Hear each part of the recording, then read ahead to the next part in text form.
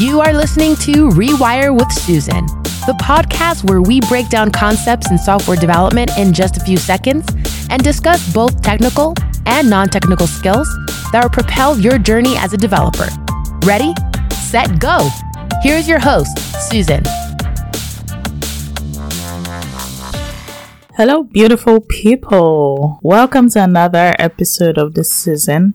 This season has been an amazing one, and I hope you've had fun learning here. Well, I'm delighted to present to you the penultimate episode of this season. I don't know why I'm being dramatic right now. Okay, so today I'll be answering some questions that some of you have asked in the best way that I can. Please note that I am not claiming to have all the answers, but I'll be sharing with you based on my tiny 6 years of experience working in tech. So let's get down to it.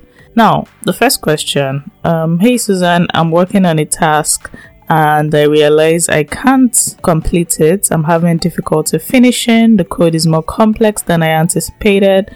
What times do I reach out to ask for help or struggle with the problem by myself? I think this is something that almost every developer has dealt with and continues to deal with at every point in their career. It's very easy to begin a task and want to have that sense of fulfillment of completing it by any means necessary. Sometimes it takes longer than anticipated because it is just a bit more complex than you thought.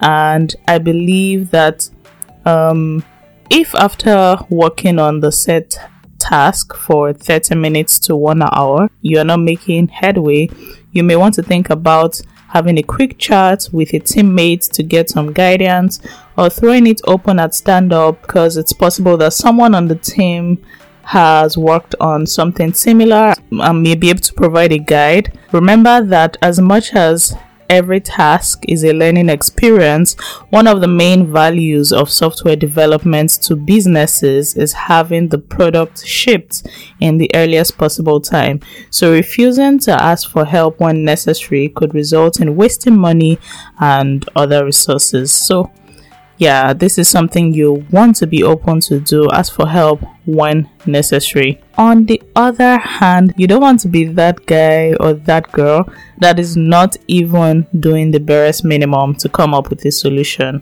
right? There was a time I worked with an engineer in the past. He needed my help figuring something out. He shared with me what the problem was, and then I told him to use a particular strategy. But the next minute he was like, how do I use that?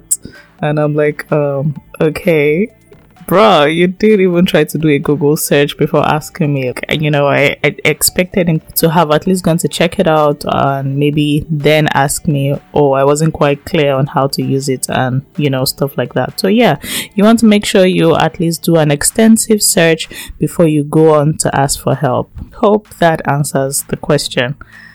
Okay, to our next question. How do I remain relevant in the tech space? This is a good question. Now, as a developer, I've been coding for about 6 years now, and it's a reality that I believe almost every developer faces every day. Tech is a fast-paced space. The tools change, the tools get updated, and sometimes they get thrown out. I think one thing I've come to terms with is that you can't know everything about everything, and that's okay. However, you can choose to stay updated about the things that are important to you. So I see it like an OS, an operating system, or a plugin. If you refuse to update to the latest version, usually in most cases, the latest version fixes the problem with the previous version and offers you new features. You may be able to use the OS for a while, but it's only a matter of time. So I think of this as both a pro and a con of being in tech, in the sense that discovering and using a new tool is a challenge, and most creatives love a challenge, right? However, it can be overwhelming. Now, the third question. Hey Susan, how do I deal with a difficult coworker on my team? Wow, this is an interesting one. First of all, I think that it's very important to know that this is normal. there is always that one guy or girl in most organizations that is a little bit difficult to work with, and the tech field is no exception.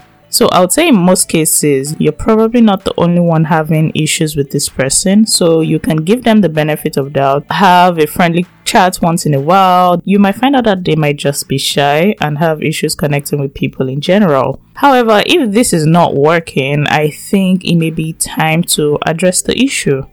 This is where learning to have difficult conversations, resolving conflicts, and giving constructive criticism, I don't know why I always have an issue with this word, comes in.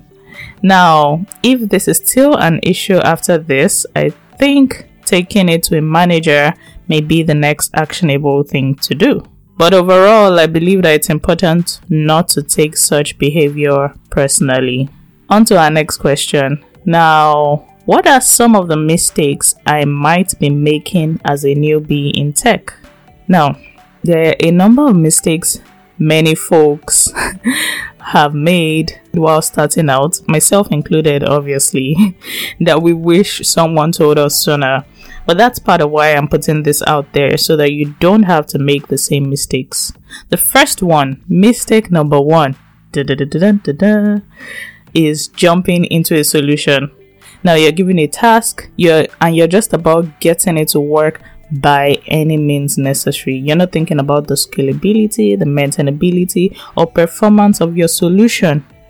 Or when you're given a task, you don't take out time to think about the complexity or the steps and best ways to achieve a solution. You don't clarify what's required to make sure you understand the problem. You just get to cracking the keypads of your laptop. Ready or not, here I come. You want to think about this and have a plan before you even start coding. Mistake number 2. Another thing is the tendency to always wait to be told what to do, or asking questions like, hey, should I write the code in this way? Is it a good idea to do this? Etc. etc. Now, I don't consider that like a bad thing to do when starting out newly, but one thing you want to begin to do as time goes on is to take initiative, suggest a solution to problems, give feedback, ask questions when in doubt. Not only does this improve your critical thinking, it also builds confidence in your skills.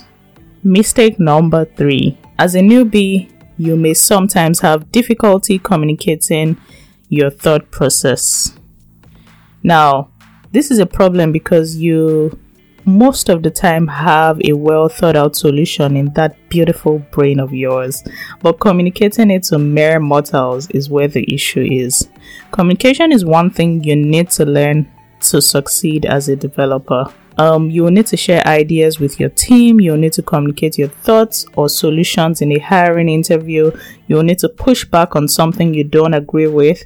You will need to articulate how your technical solution will impact the business as a whole. And so this is really key. So I suggest reading books on communication and finding every opportunity to practice so that you get better at it. Mistake number 4. Compromising on your health through different things like working late, pulling off all-nighters every day, having loads of junk food in your fridge, sitting behind a desk like more than 8 hours of the day. 8 hours is actually a problem. I don't know why I said more than 8 hours because so I discussed a lot about this on the episode dealing with burnout. So if you want to find out more, you want to listen to that episode. Basically, you don't want to compromise on your health because of work. Mistake number 5. Now, the last one, but not the least, is being emotionally attached to your code. Sometimes you find yourself sulking or feeling hurt and depressed when your code has to be trashed because it's no longer relevant. This is where adaptability comes in. There will be days where your code will be the best thing since sliced bread because it solves a very important need that the business had. And there are days where it just won't be what's needed. And that's okay. So don't take it personal. And with that, we've come to the end of FAQs for this season. I hope you learned a lot from this episode. I'll see you in the next and final one for this season. Catch ya. Peace. Head over to rewirewithsusan.com to catch up on all episodes. Remember to subscribe to your podcast player or drop a review if you like this show. If you have questions, rants, or suggestions, send an email to hello@rewirewithsusan.com or DM @Sue Hastings on Twitter. Thank you for listening and talk to you soon.